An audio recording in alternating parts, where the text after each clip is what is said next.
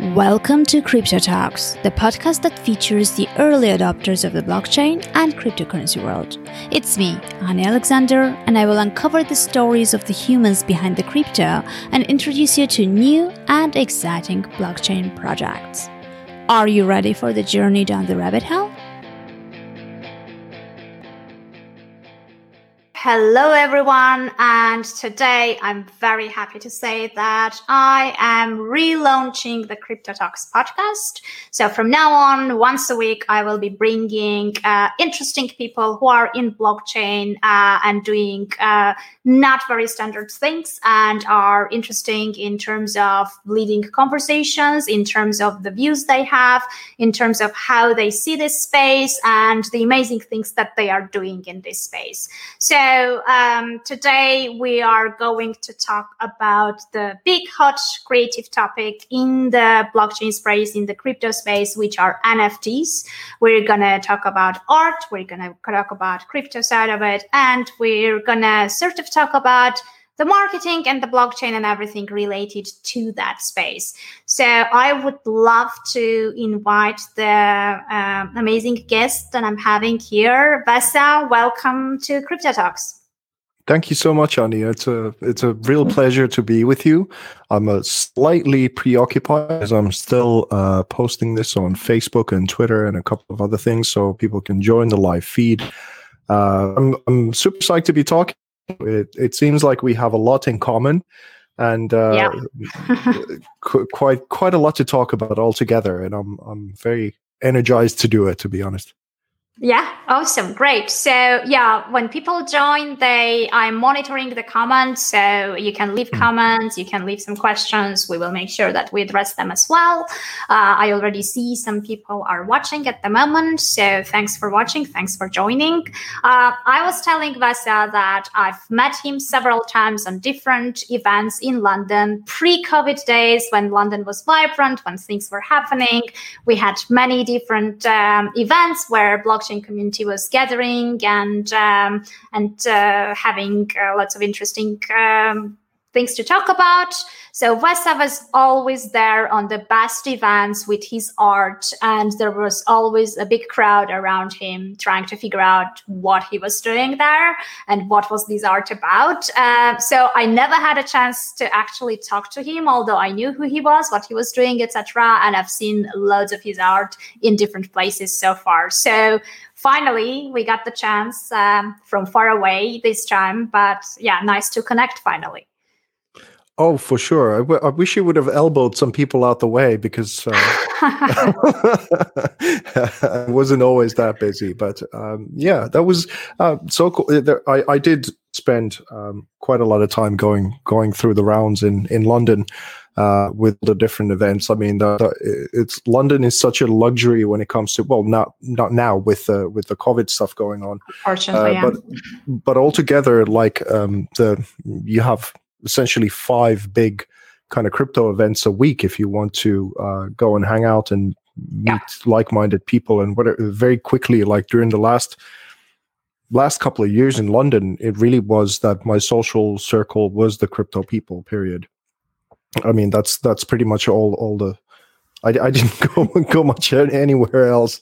So it was a good time and met a lot of very good friends and of course like people like James Bowater from Crypto AM who still keeps doing incredible things, and he just he's I think today just said that he's migrating the City AM Awards to Dubai and that's neither here or there, but anyway, brings back a lot of very good memories. Yeah, absolutely. So let's start, I guess, from the very beginning. If you could tell what amazing things you're doing at the moment. I already mentioned that you're an artist. I already mentioned that you're in the blockchain space.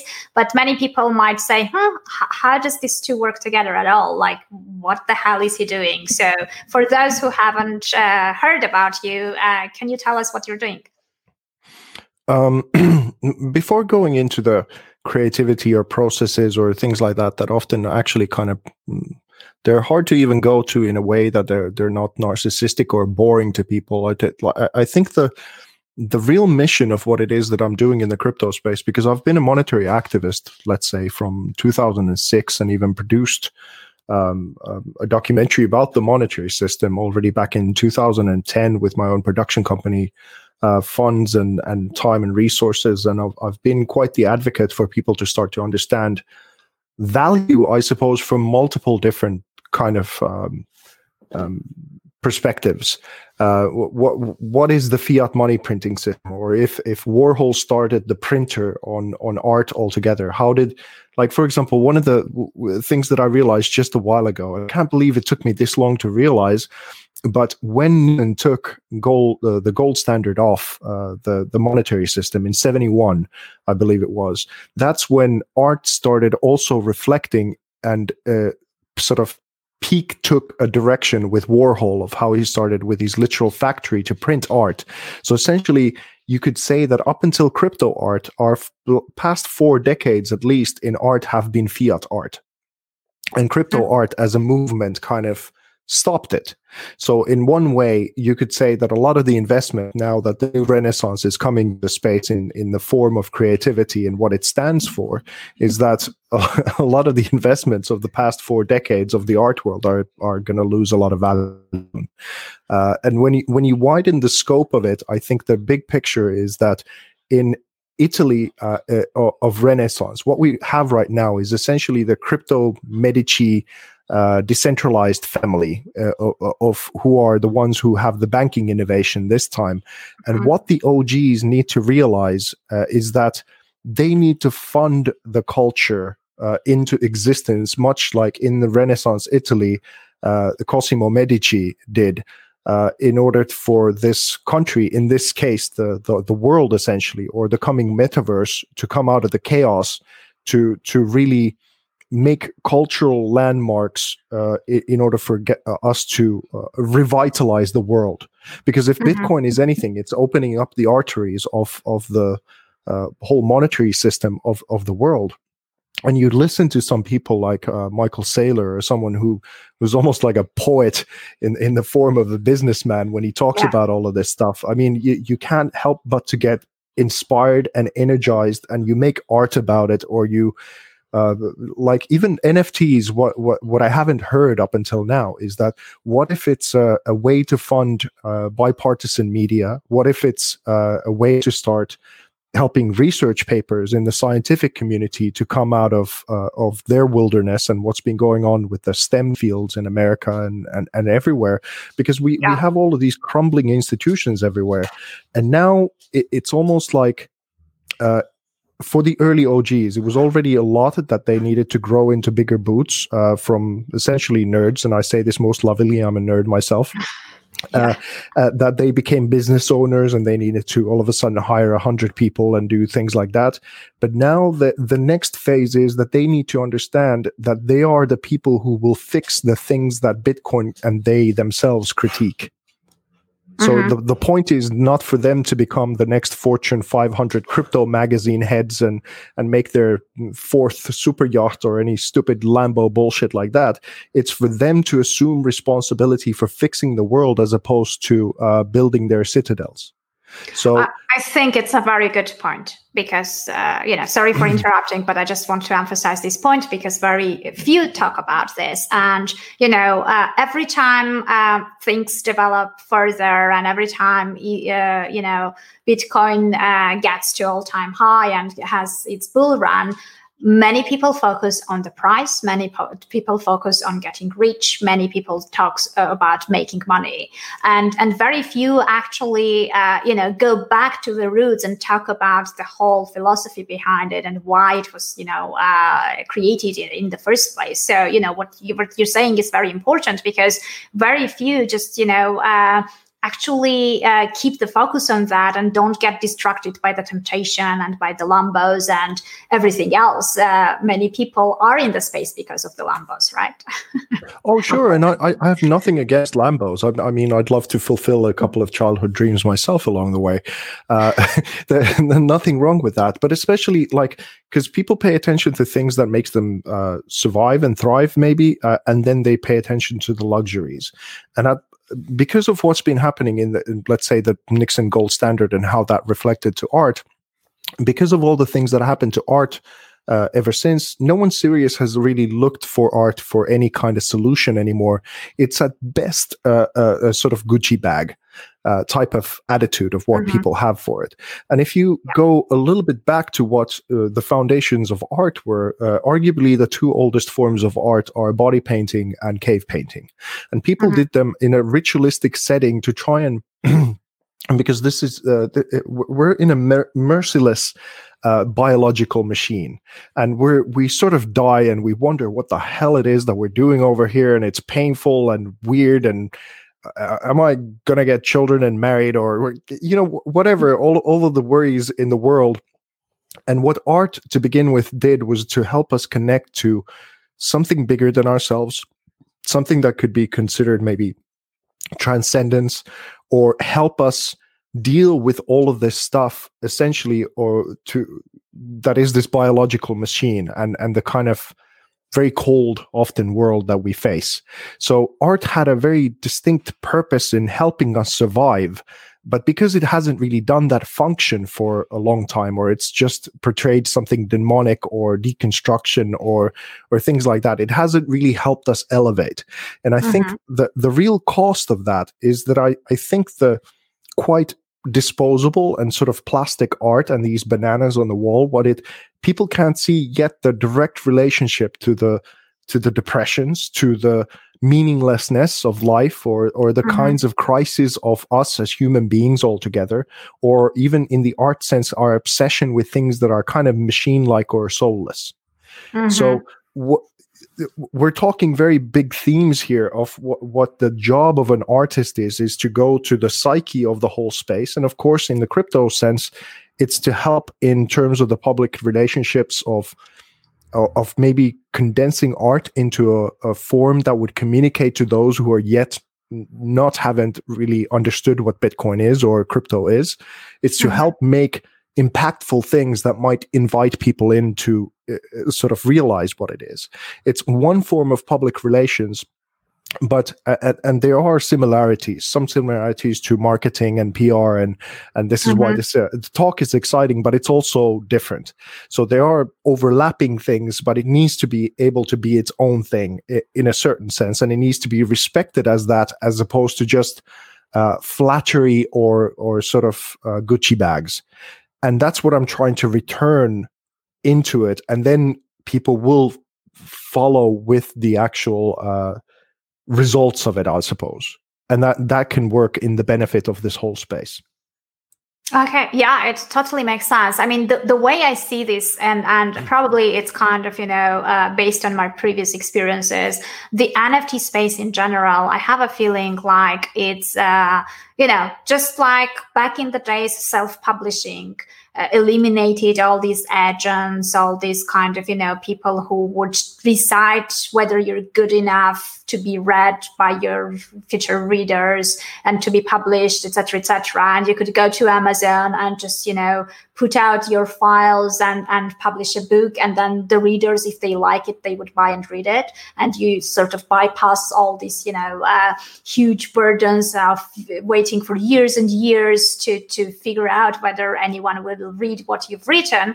Now it's, again, a very similar situation where you don't need an agent, you don't need a gallery to showcase your art, you don't need all these people to make a decision and make a judgment whether your art is worth, whatever it's worth, or, whether your art deserves for your audience to see it and enjoy it. Is that like the right kind of parallels that I'm seeing, or you see it differently? Well, it's along those lines, but let's say in the current art academia, it mostly focuses on everything that I would now call fiat art. It doesn't take into consideration, most often coming from the cave painting days to, let's say, ancient Egypt, or the religious roots of art and transcendence and all of the temples around the world, of what they were trying to describe and how they went sort of hand in hand was most of the world's spiritual practices and the art produced about it. And then you go to antiquity, you go to let's say the Enlightenment period and everything, how it was reflected not only in the art pieces or statues, but in buildings and buildings having functions and those kinds of things. So right now, it's been the printer machine went into overdrive, and it became sort of either activism of a very narrow kind, or then this sort of printing fancy things for the rich. And that's been the focus of the past 40 years, and that's why people don't really think of it as something very important, because the scope hasn't been widened. And what I'm trying to personally achieve and inspire in others is to look at what had been already achieved, let's say, in ancient Egypt. And it puts everything that we've done for the past 50 years as artists, it basically gets condensed into something like, what do we have to remember from this period of, let's say, the past 50 years? Mm-hmm. And it comes down to something like Damien Hirst's Shark, which is an incredible concept and kind of delivery. But when you put it into, it's maybe at best kind of like it is a transcendence of sort, and how we are magnificent beasts ourselves, and death in a certain kind of sense. But it's nothing, you put it up against Egypt and some of these magnificent things, we have nothing to write home about for the past 50 years. It's ridiculous. Mm-hmm. And we've sort of cuddled ourselves to think that what we have achieved is something magnificent, and we haven't. And now we are at the precipice of this new birth of metaverse and this kind of renaissance that might be funded and fueled by crypto in significance and returning some humanity into this kind of thing, even though it's going even further digital. But if we collectively understand a little bit more of what it is that we're doing and how we're meant to be helping one another feel good in the face of AI and automation and all these kinds of things, why are we doing this? What is the value that we have for one another, and how can we connect better and have more functional families altogether? I suppose that's one thing. But we of course we're going to get there by let's say now the NBA Top Shots and them tokenizing their moments and all of the kinds of things. And you just, like, one of my slides in Dubai when I gave my previous keynote was about NFTs in two ways. First of all, it's all the brands that are coming in, which is all the Marvel Studios and Star Warses and the film productions, the musics, the everything that we already know and have a lot of love for in pop culture and Netflix and whatever. They will tokenize their own culture, which is one thing, and you start to think of how much money that is altogether and how we get to the trillions very soon. That's one thing. But what's more even close to my heart in a certain kind of sense is thinking that the government-funded institutional art has been quite, subservient to ideologies, let's say, the past 50 years. Mm-hmm. Yeah. NFTs are really a liberation for you to be finally an artist, free to say who you are and what you stand for and what you want to do. You don't have to kowtow to an old broken system anymore. So that's wonderful. Then for digital output, for the most part, digital artists, ever since the dawn of computers, have been serving corporates. It's either, even if you're working for Pixar, you're still working for a massive company or a Marvel movie or something. You have the glamour of it, but you have very little personal freedom in terms of actually expressing yourself if you're a 3D artist or even an illustrator or what, all of these wonderful creativity tools, even from painting. You can tokenize your paintings and you can make them move. You can, whatever, the world's your oyster. So what it is a liberation of a whole creative class of people that is so much needed, that we have so many voices that stifle themselves because they're afraid that the old model of funding for their lives is going to dry out if they, God forbid, would bid themselves.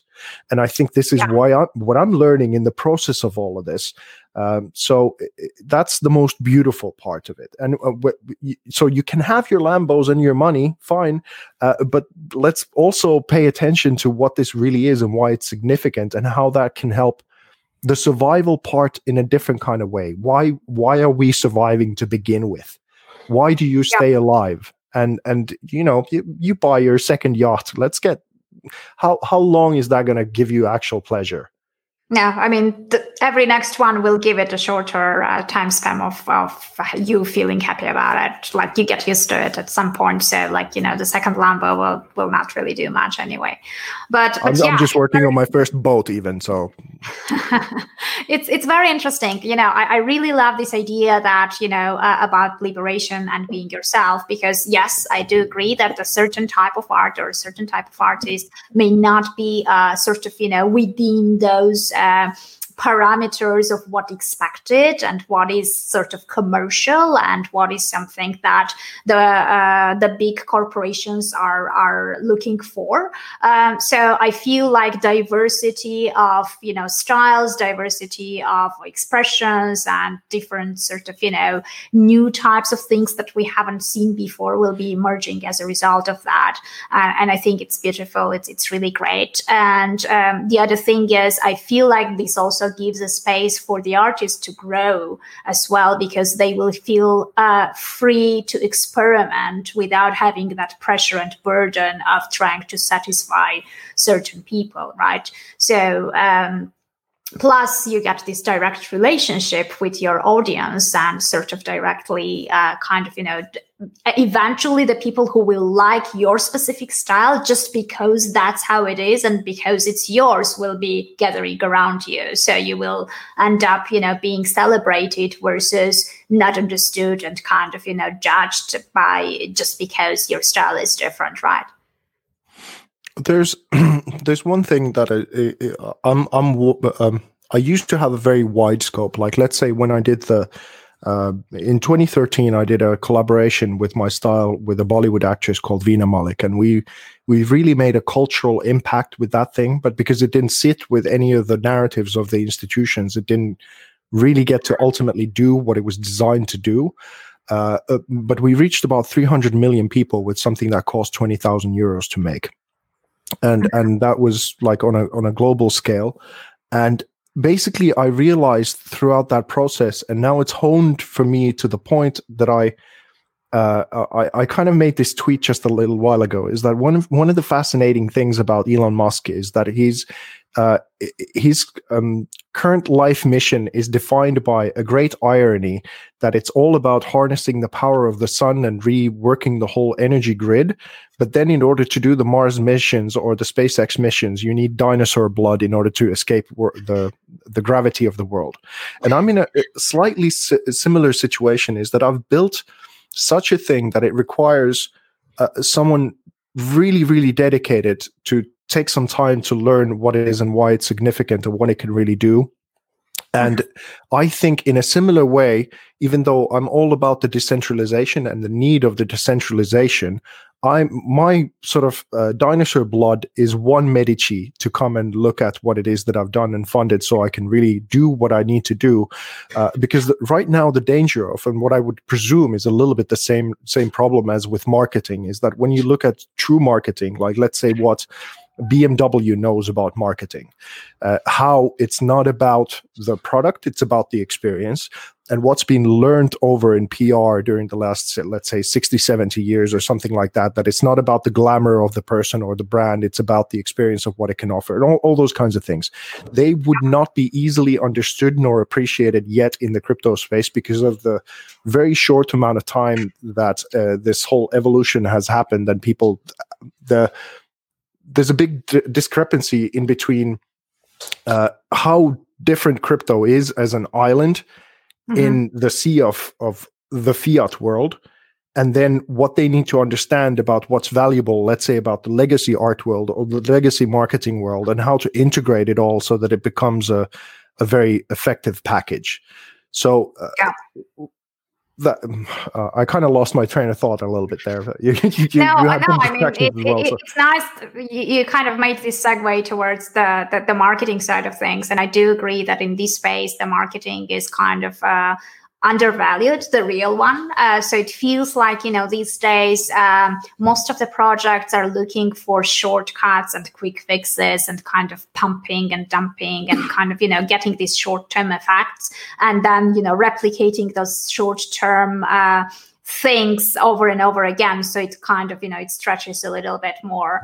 But at the end of the day, exactly the things that you mentioned are not really addressed. The experience behind it, the story behind it, the explanation of what the product's value is, like why did they even create it at first place? Who is it for? Kind of, what does it bring and how does it change people's lives?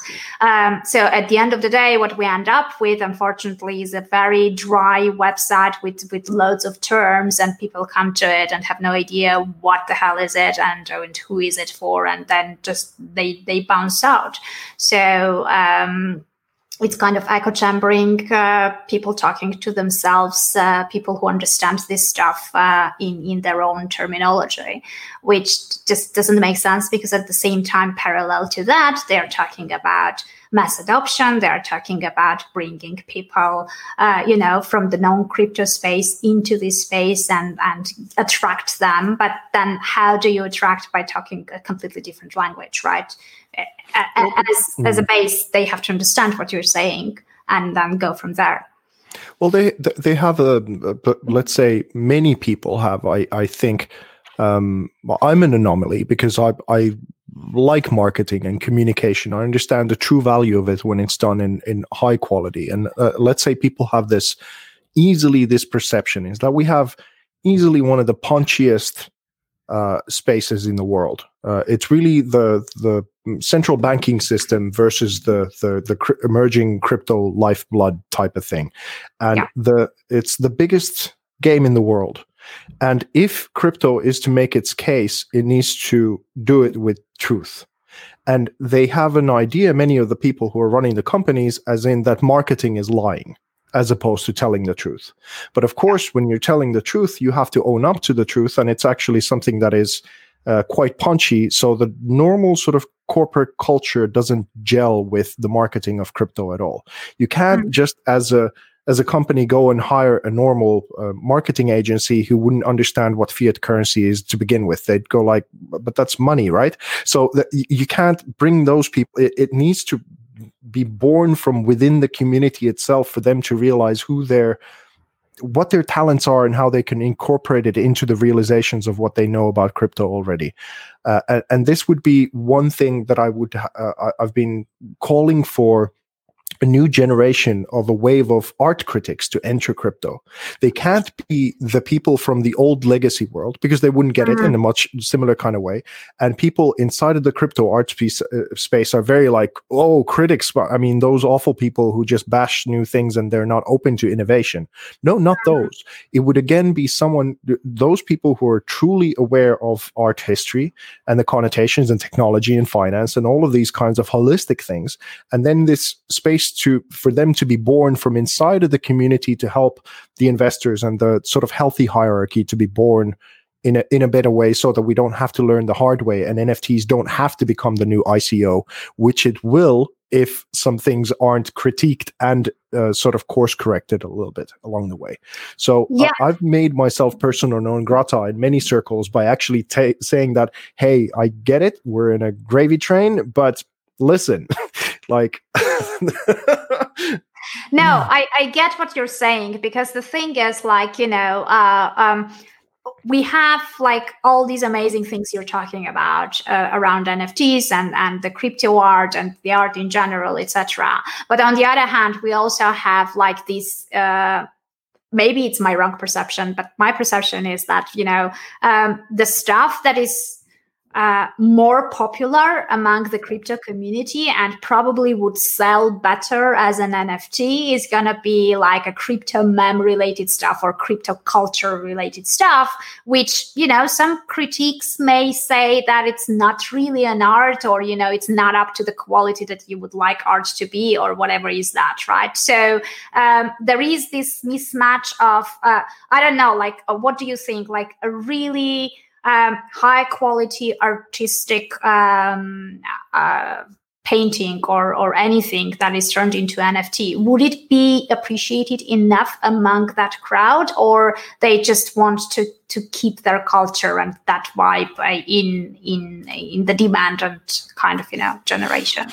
Well, there are some artists who are sort of even more suited because I'm even though I'm a crypto artist and have been full-time and calling myself for that for 3.5 years and utilize the technology, and I get the space and I work for the space, there is a somewhat bigger mission that I'm on, which is the whole evolution of the Renaissance altogether, of returning art itself into a very different kind of sphere as to where it's been for a long time. And I know that sounds crazy, but I seem to be the one who's compelled to try at least mightily or fail in the process.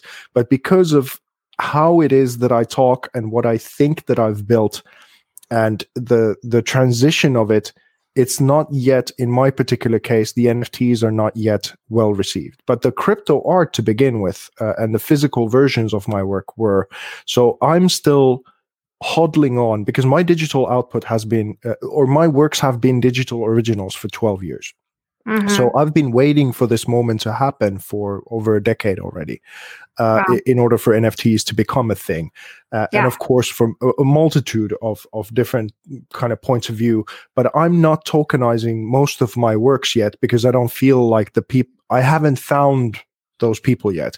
But behind the scenes, I'm working with a bunch of companies and a bunch of now new innovations that are going to elevate and bring them forth in the correct kind of way, and I'm just doing it patiently up until now. So in my particular case, not yet fully, or not even for the most part, I suppose. Mm-hmm. But there are people who are very well suited for them to do some of the virtual reality projects now. Some of the expressions which are already making a bunch of money that are kind of energized very much behind it, like they're fueling a lot of the things already. So it's hard to say crudely this and that, but in my particular case, I'm still waiting a little bit in order to be able to release them in a dignified way, because mm-hmm. it's now a lot about novelty. It's whether it moves, it's fancy, it's this, and mm-hmm. does it say about crypto? Does it have the logos? But let's say, in terms of the true meaning of the metaverse, when you really start to look at what the art is saying and how many layers there are to it and how that reflects to the culture at large, what's happened before and what's going to happen, that can be said in a stills image. And in fact, that is what I've been doing for the 12 years. There's very few people who are looking at my work at the moment, realizing that it's maybe this wide, but it's miles deep. Mm-hmm. So that's I think it's just, we always have this, as artists, we always have this kind of, internal conflict or, decision making that we have to follow up with, which is like you create what you feel like and what you want, etc. But that thing may not be commercially viable, right? So, like, for example, in the fiction space, in the last years, like, if you strive to write something closer to the quality of Hemingway, you'll probably not really sell the quantity of 50 Shades of Grey, right? Because that's not what people are valuing at the moment. That's what people are after, etc. So I have a feeling that in the crypto art at the moment, it feels like, we have a certain sort of standard of 50 Shades of Grey kind of equivalent for NFTs, which is this green frog with Bitcoin eyes or whatever it is. And that's what people love because it's part of their culture and of their community. But then very often you may see something amazing in terms of like quality and what you see in terms of actual art, but people will kind of, it may discourage the artist because from the very beginning, it's obvious that probably it will do not as good as the frog thing, right? So I feel like when you were talking about the critiques and all this stuff, maybe that was a new sort of way of trying to somehow balance out the thing, or I just don't know. I just feel like there is this balance, and it's everywhere. It's not only in crypto art, but as I said, like it's the same with fiction. It's the same with anything out there at the moment. But that's what I mean about the whole wider mission of the Renaissance, because whether it's scientific or media or all of these institutions that we see now crumble, those who are not directly employed by the institutions, and even those in the institutions know that they're crumbling, but those in the institutions can't say it because their paycheck depends on it. And then, of course, we now have this whole thing of still that what is credible, what is trustable, and essentially the foundation of crypto truly is that you don't need to trust, you verify, you get the underneath sort of whole idea is that you build the foundations of trust back up again. And those layers, if that's the foundational layer, then this money that is coming into this pool, this energy, like Michael Saylor says about the conservation of energy and how that's going into Bitcoin, and the foundation the gravity keeps taking it. Well, this gravity is meant to be fueling everything that comes up from there that we would like to see in the world, as discussed before. And in my part and the cultural side, what I'm trying to do is a similar kind of way, is just to make some things, of course, make a living and keep doing what it is that I'm doing, and keep increasing the quality and the depth of it and the meaning of it, but simultaneously talk about this same thing, which is that we need to rebirth the whole society. We need to fix the things so that even if you make your millions of dollars, you won't have 200 people with pitchforks outside of your house taking you down because they're pissed. You know, it's like this. It's not a comfortable thing, but it makes the Lambo Moon have fun staying poor bullshit all the more horrendous. I get the frustration. I mean, there's been many people in the space who've been saying for 10 years that please look at this so that it will help your life, that you won't be left on a like without anything if this system collapses. And they were treated as lunatics and idiots and kind of conspiracy theorists, whatever you label. You were sort of cast out of society altogether if you started talking about this thing 10 years ago. And now that they still haven't listened, and now they're in their crisis, and now that you're making money, I understand that it's easy to say that, okay, well, fuck you. But that's the worst thing that you could do. It's time to grow up into those big boy and lady boots to become the leaders that you thought that you were. Yeah, because it's also like, what I feel like is that many people don't really realize the level of their responsibility. Many people just don't get it, that they are responsible for many things, right? And if, they're responsible for actually explaining this in a manner that it doesn't end up by you sounding like a lunatic, by moderating your emotions when you explain stuff. Because let's be honest, like I totally get that, and I'm with you on the same page. But putting myself in the shoes of someone who doesn't really understand the space and who hasn't really gotten too deep into the thing and hasn't read anything about it, if a very extreme Bitcoin maximalist starts talking to you and doesn't even want to listen and just tells his stuff and he's like, this is the truth, take it or leave it, I don't even want to discuss it, and doesn't put effort explaining things,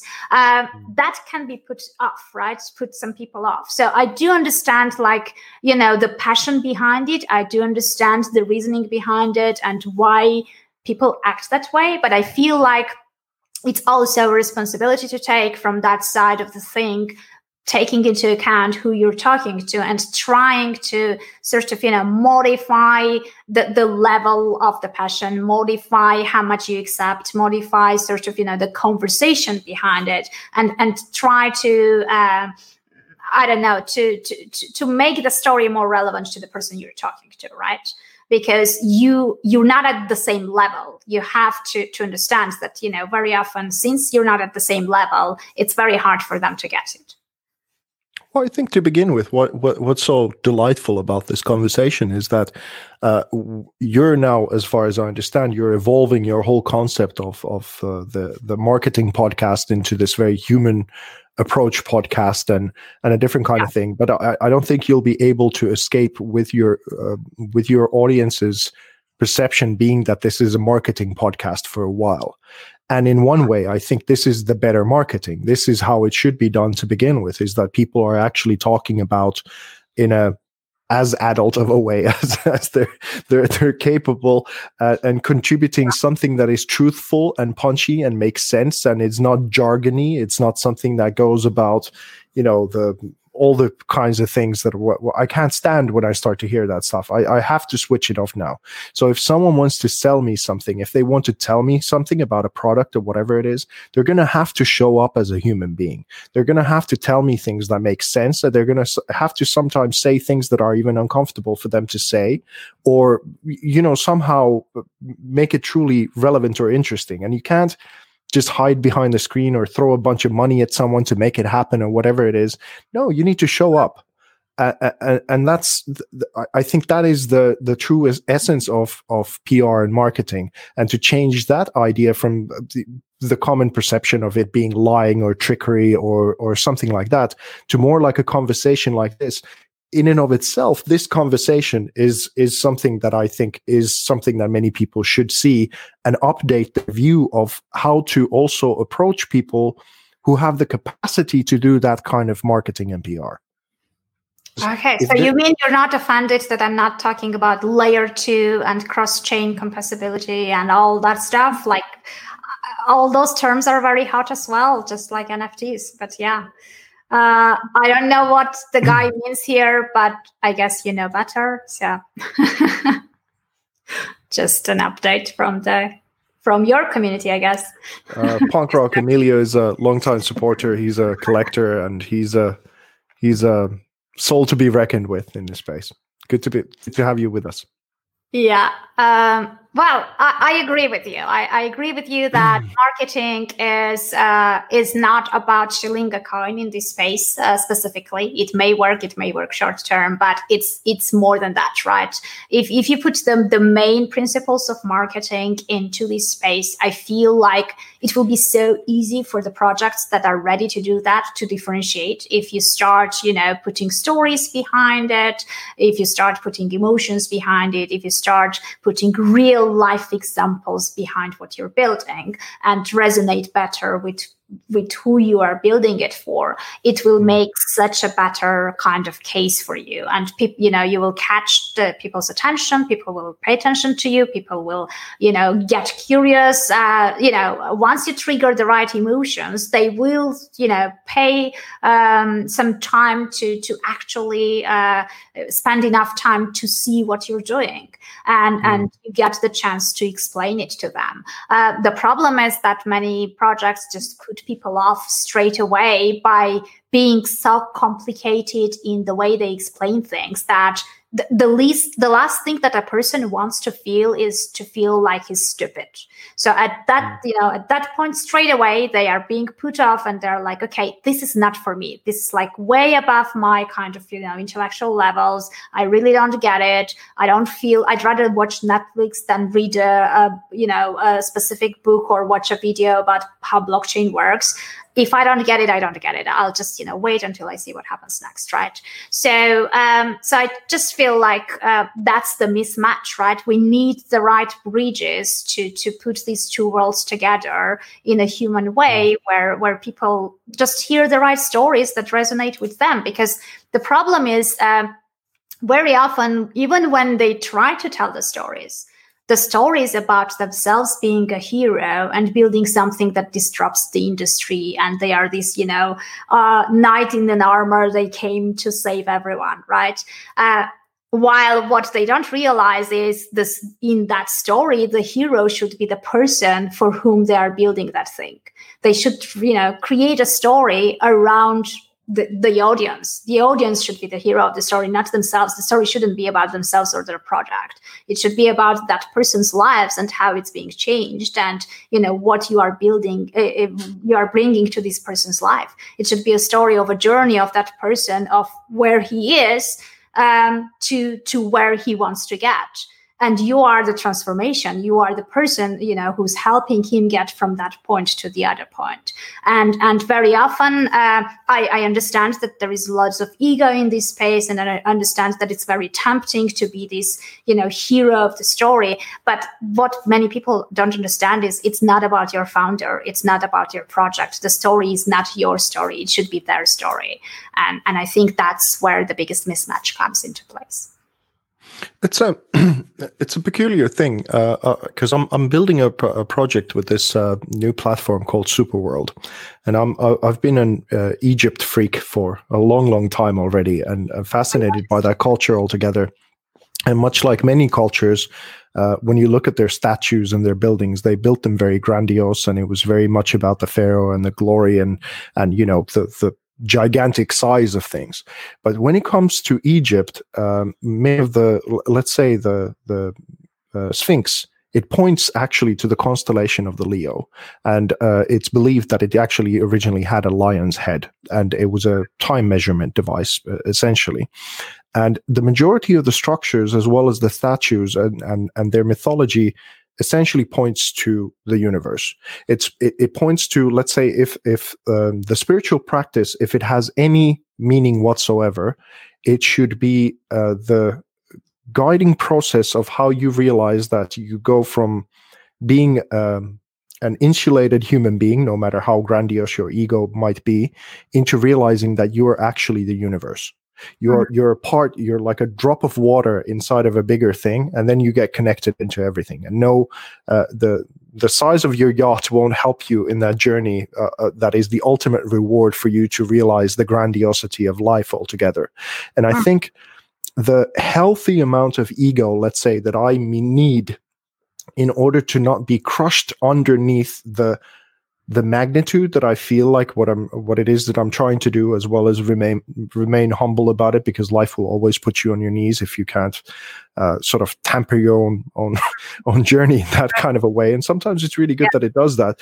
But if the purpose, no matter how grandiose you come across, but you understand that you're in service of a bigger thing, then you're kind of in check with things in a certain way. And I think ego has gotten a bad rap in a kind of way that for some reason also we want to tear those down who tend to elevate, but then we also we emulate them, and we want that for ourselves, but we want our heroes to at least be working for all of us rather than just for themselves, because otherwise it's that whole read Wall Street thing. And I hope we're pretty done with that, but it is seeping back into the bull run again in its rhetoric. But what I'm trying to say is that maybe it can be both, because I was certainly inspired by if you think of the Star Wars story. I mean, everyone knows now, the nerds with their plastic toys and LARPing inside of the woods as adults, and how sad that is. But essentially, if you know, the core of the story was that a guy called Joseph Campbell, he essentially gathered the myths from all different continents of the world, and he realized that they all had a similar structure with regards to how a boy grows into a man.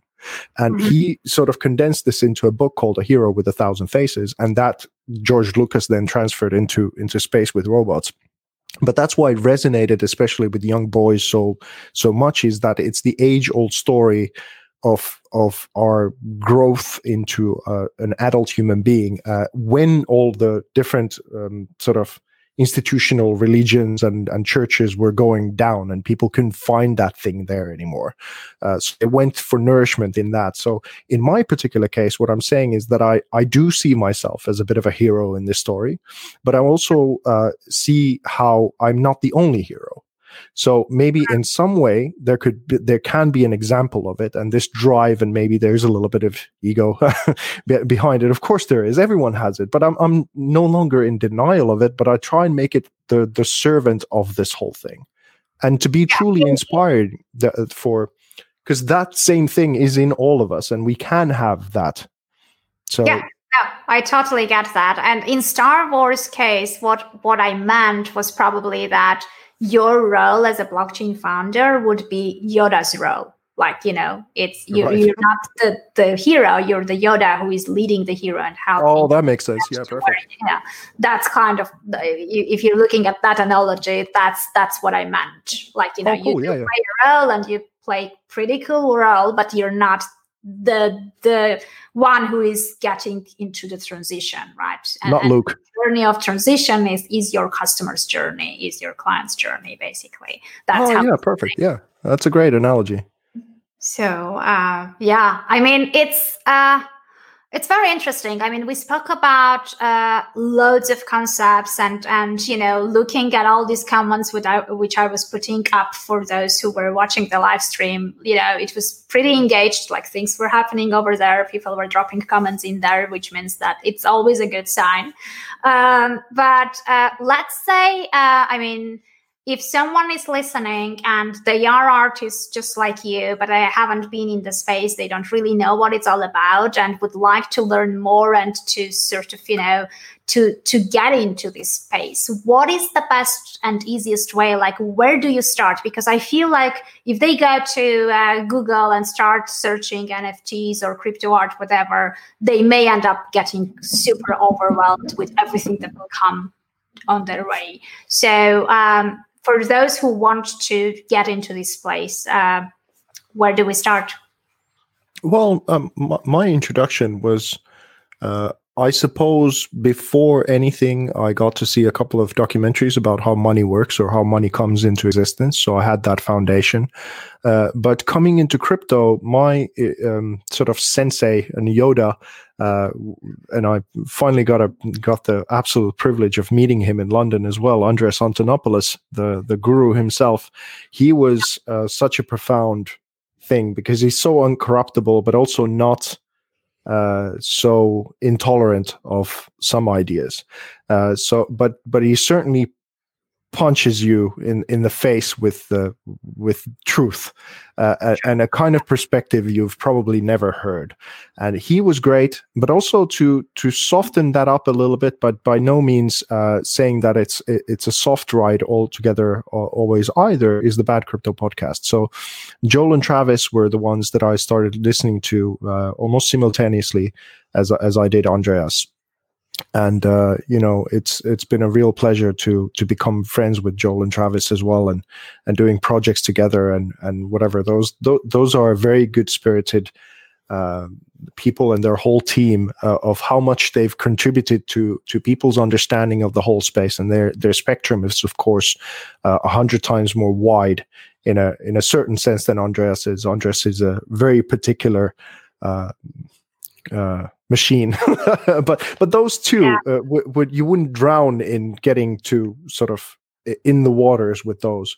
But I think Andreas is certainly important to get the foundation with, because I really hope that there would be more artists who are now especially entering, because if you go to the Wikipedia page of crypto art, art movements happen very, very rarely, and usually those who make them, they're often friends with one another, and Gauguins and the Picassos and the certain periods and what happened.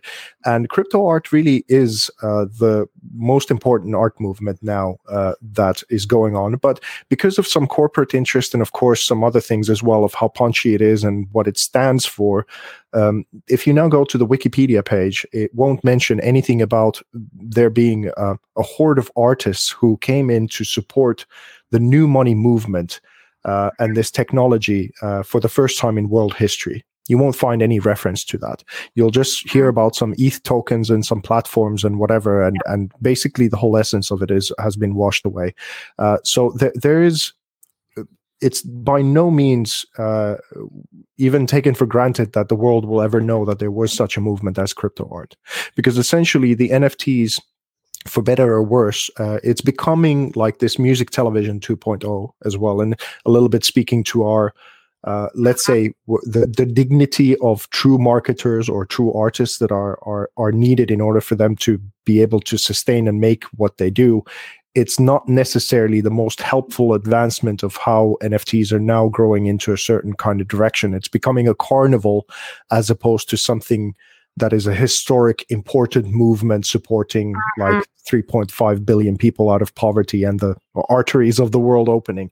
So there is a big struggle going on at the moment. So that maybe I wanted to bring a little bit of attention to. But if you don't mind, I have one point that I thought was important to share as well. Especially relating to this now old dying meme of your podcast being about marketing, because I remember how shocked I was at one point when there was this television series that came on Netflix called The Ranch, and it was all of a sudden it was more about the red state rather than the blue state, and I'd grown so accustomed to everything being sort of blue state point of view from television and Hollywood and that kind of a way, that it was a real shock to realize that there is like half of the American population is almost uncatered to in their entertainment. And all of a sudden there was one series that was more like all of a sudden like did a whole flip in a gentle kind of way, but represented almost 50% of the population. And I started thinking about this whole need of marketing needing to be quite punchy, and it can't be for everyone. You do need to know your target audience a little bit. And I'm realizing that even these big brands, let's say like Gillette and whatever, and they went very in a feminine direction, I would say, from the traditional masculine sort of campaigns of what they used to do, is that there's the majority of advertising and PR has been now catering for about 50% of the population, which is a massive hole in terms of like what could be done with the others and how much probably pent up need and frustration there is that no one's talking to them in their brands or things like that. And of course, it's very divisive, and I'm not for that in the least.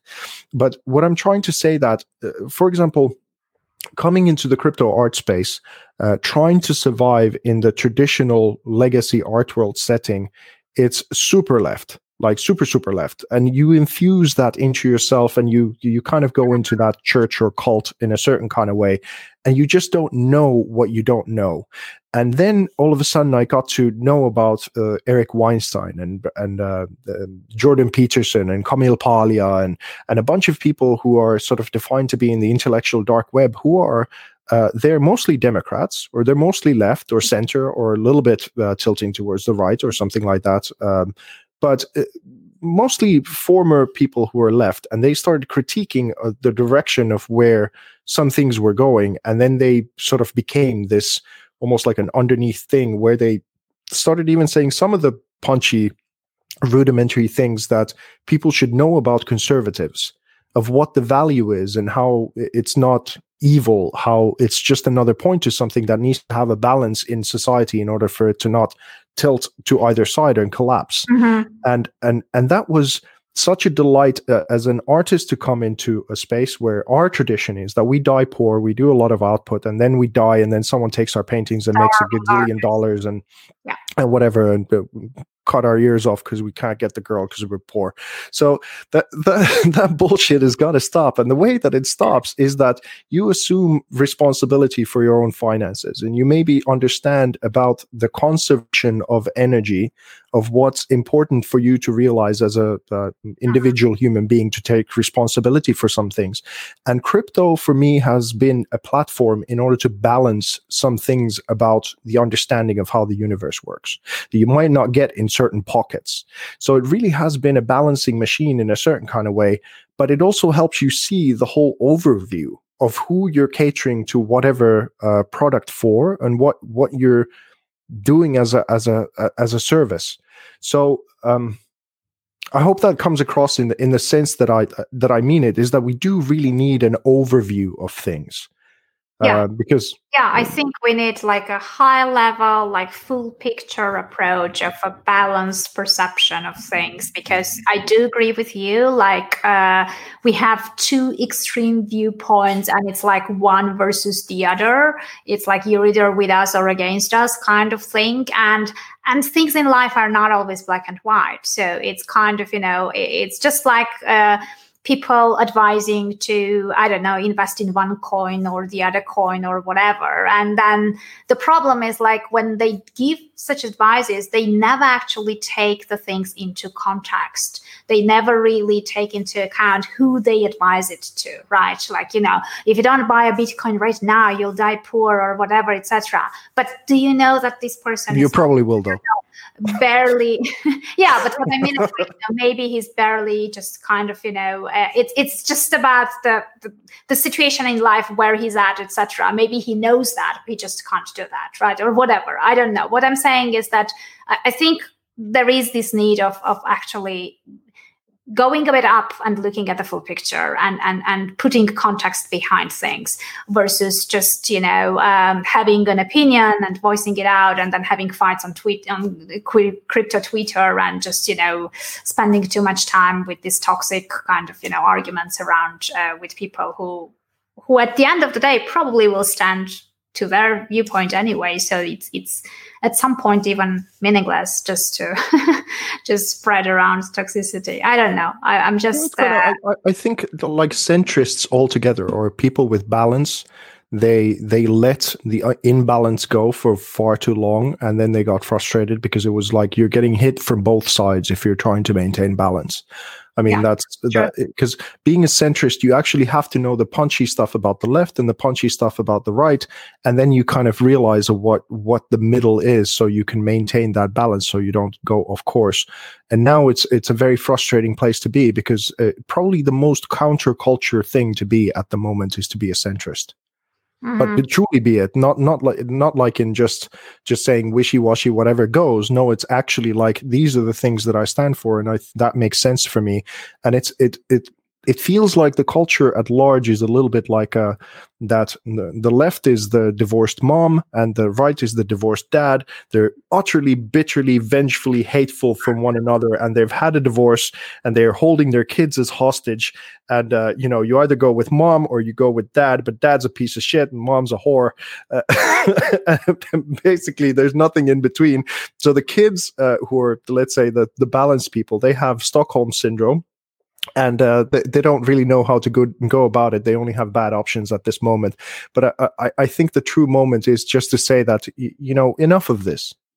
Well, you know, we're all being bullied here just to be off kilter, and it's I'm done with it personally. That's maybe a part of this podcast right now, is just to go like, I'm so sick of the just like imbalanced people in my space constantly, and they think that they're ruling things.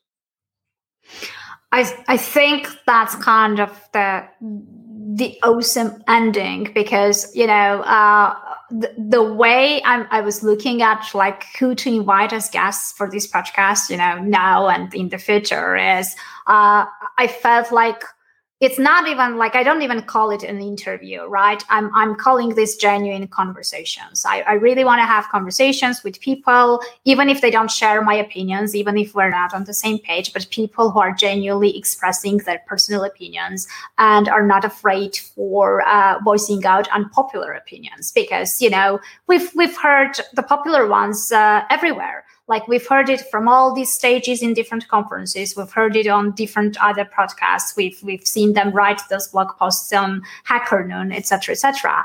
I want something different. I want, like, you know, to discuss stuff that is not usually discussed, and to voice out topics that are maybe even making people a bit uncomfortable. Because I feel like, I mean, people don't need another, like, contribution to the noise. They don't need yet another podcast or yet another media which is going to tell the same thing over and over and over again. It's boring. It's just, you know, I would get bored having these conversations, because, like, why the hell I would even do that, right? There's plenty of it already. So thank you very much for, I mean, I knew it would be good, but, you know, thanks for kind of, you know, I think it's an ideal relaunch episode of the podcast, and that's exactly what I'm looking forward to. And I'm sure that you'll refer guests who are as interesting as you are for the future. So thank you. Absolutely will. And it's been a real pleasure. Thank you so much for having me. And I'll be sharing this out and recommending you to a bunch of people. And of course, with regards to hoping that even the marketing side and the knowledge that you have with that, I think even though you're evolving out of it and in part this thing, I think some of those skill sets are very needed in this space. So with your permission, I'd like to promote that a little bit further as well. Oh yeah, no, I mean, me and marketing it's part of me anyway. So like I work in marketing and I work in this space. So it's not going anywhere. It's just that, I thought that this would be like a nice addition to what I do for work anyway, the whole day. And this would be like my personal kind of private project for my, like my passion project, so to speak. So I just put out the website, anniealexander.com. So anyone who would like to join, I have a completely newborn, very, very tiny 3 people group on Telegram where I'm hoping to add, the guests of the podcast and the listeners of the podcast so we can interact with each other and sort of, discuss these things further. I will also probably have different rooms in Clubhouse because that's the next crazy big hot place where people talk about NFTs among many other topics. So yeah, thank you very much for coming over. Thanks a lot for covering a whole hour of thought-provoking topics. I truly appreciate your time. Thanks a lot. Thanks for everyone who were watching. Thanks for your comments. Thanks for the enthusiasm. So I'm sure many people will listen to the podcast in the audio version in Spotify, Apple Podcasts, everywhere else that it goes to. So thank you very much, and I'll meet you in a week. Bye, everyone. This was the Crypto Talks podcast brought to you by Annie Alexander. If you'd like to engage with other crypto enthusiasts and podcast guests, please join the Crypto Talks community on Telegram at anniealexander.com/Telegram. And if you enjoyed the podcast, please take a minute to subscribe and leave a review. Thank you for listening, and we'll meet you in the next episode.